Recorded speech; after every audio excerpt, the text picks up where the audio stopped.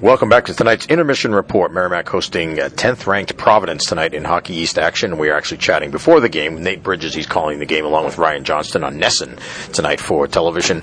And, first of all, Nate, this matchup tonight, Merrimack taking on Providence. Obviously, the teams have played twice already. Providence winning those games. Providence putting up some goals. And, in fact, that second game was actually a shootout, a 7-5 score down in Providence. It's been a couple weeks now since they've played. What are your thoughts on the matchup tonight? Well, I think it's part of the beauty of the 11-team conference in Hockey East. There's some of these weekends where over 2 or 3 weeks you're seeing these teams play 2 or 3 times, and that's the case coming into this weekend here with Providence and Merrimack. But yeah, I mean, I think Providence. I think they are what everyone thought they would be coming into this weekend and into the season in general. Everybody knew that UMass had a bullet on their bullseye on their chest with the headlining talent that they have. But I think if you're Coach Lehman, and we saw him last weekend at UNH, he's impressed with how the team has played, but he's a little reserved on how the team has played. He wants to be able to, step on the throats, if you will, of the opponents, and he feels like there are some points in the games where he's not been able to do that, or the team has not been able to do that. So, and then you're looking, of course, at a Merrimack team that's been struggling defensively over the last few weeks. So, something's got to break here at some point, especially with some of the young talent that Merrimack has, some of that experience back on the blue line, and you would think at some point that Craig Pantano would step up and play to his true ability that we've seen over the last few seasons. So, fun weekend here against these two squads, and I think you guys would know better than me, but I think Merrimack and Providence. Providence is the most times played, I think, against for Merrimack College. So fun weekend all around, especially with Northeastern tomorrow. Yeah, speaking of which, of course, you touched on it. You do radio for UNH as well. They played Providence just last weekend, so you have that. The advantage of having seen them coming off of those games. It seems like so much, especially in college sports, that how a team plays can depend a lot on how they played recently. So, we saw a Providence team a couple of weeks ago, 3 weeks ago or so, that was coming off of 2 games that they were very frustrated against, losing against UMass, and they frankly took it out on Merrimack on that weekend. So now Providence is coming off of the 2 games they played against UNH, 2 very, very close games where they had to battle it out to get 3 out of 4 points. How do you see their mindset coming into tonight's game? Well, I think that they're a little snake-bitten. I think they're a little frustrated as well because the weekend prior they were in Denver.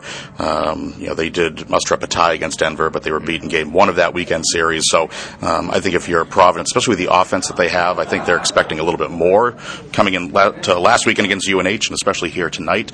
So I think that their mindset is a little foggy right now, if you will. I think they're trying to find themselves here. They've had a struggle in November.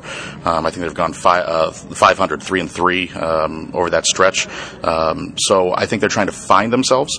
But when you have a guy like Hockey between the pipes, I mean, he has a breakout game, all of a sudden it can turn around the whole attitude of this team, especially when they can score. As you guys mentioned, they can score.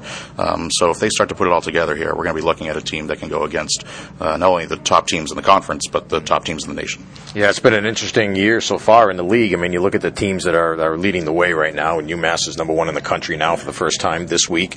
Providence, obviously, and Northeastern, 3 teams that we've already seen several times. And one thing that jumps out at me for those 3 teams is the talent level on the teams on those 3 teams. Again, not 3. Typically, although Providence and Northeastern in recent years obviously have been pretty good, but UMass joining that club now, the talent level is better than it's ever been, or as good or better than it's ever been for those teams. And they're 3 of the most talented teams in the league, and they're the 3 best teams in the league. Yeah, I think in the conference and nationally, I think that for so many years we talked about facilities bringing in the top tier talent, and then all of a sudden you went through a few years where you had schools like Union winning a national championship, and their facilities are not exactly the likes of Boston University or what have you. And now I think that it's the young head coaches that are doing it, and you have a guy like Nate Lehman over at Providence, Norm Bazin over the last few seasons having his success at Lowell, and now hopefully for you guys here with Scotty Borick, getting some fresh talent in here. I think it's been huge for college hockey, and even Coach Carville. I mean, I was lucky enough to do a few games for St. Lawrence over the last few seasons. UNH went out there 2 seasons ago, and himself and Nate Lehman, very stoic personalities, but for some way, shape, or form, they get the talent to come to them, and the kids are buying into it. So I don't know if it's a youth movement, I don't know if it's a fresh head coaching movement, but regardless, I think the coaches are the ones getting the job done, getting the talent through the door more so than anything else nowadays. Yeah, and that's a good point. You mentioned Scott Borek, and I think that's one of the things that people talk about a lot. And of course, with Nate Lehman last year, working with Scott Borek, the talent that he brought in a lot of these players on this Providence team, and that seems to be, among other things, one of the big things he brings to the table at Merrimack. Do you agree with that? And what else do you see, as far as what he brings to the table at Merrimack? Well, Scotty, he's always been an offensive mindset type of guy, and whether he was at UNH as the associate for years and then going down to Providence. He was our recruiter at UNH, and obviously he did a great job down at Schneider, down in Providence. But he's an offensive-minded guy. He's a very personable guy. So I think that is what really resonated with, and you guys know better than I would, but really resonated during the search for a new head coach here. But yeah, I think Scotty will do a great job here, and I think we're seeing it, with the likes of Irvine here. We know what Tyler's been over the last few seasons, but hopefully some of the systems that Scotty can put in place, especially on the power play, is going to get this Merrimack team maybe to the next level. Well, before we let you go, we'll see you again in certainly a few weeks. You'll be in town doing the game for Merrimack against Denver, but then after the break for UNH, when Merrimack will go up there to play the Wildcats. Give us your thoughts on the Wildcats this year. New look with Mike Souza behind the bench. Well, you guys have had 8 one-goal games this season, tied for second in the country. UNH's had 10 one-goal games, whether it be ties or the one-goal games on the losing end. Yeah, UNH 2 wins on the year. I was talking to John before the game, and it's just one of those things where we talked about snake-bitten teams just a few moments ago, and I think UNH is at that point. They just can't pot a goal. They can't finish a game. They have a hard time finishing that 60-minute contest.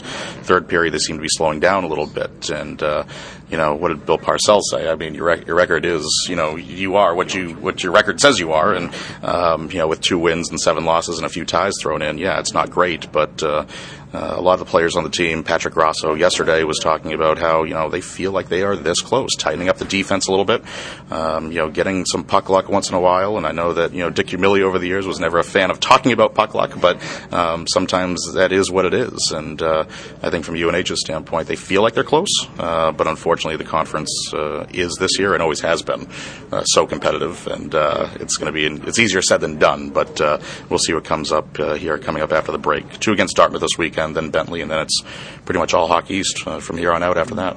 Well, that's a UNH team that played this Providence team last week and tied them 1-1 down there, and then lost a very close 3-1 game. So obviously playing pretty well, getting some good defensive play and good goaltending too. Nate, thanks a lot for joining us. We certainly appreciate it. Have a good call on the game tonight on NESN, and we'll see you again in a few weeks. Happy holidays, Merry Christmas. You too, guys. Thanks very much.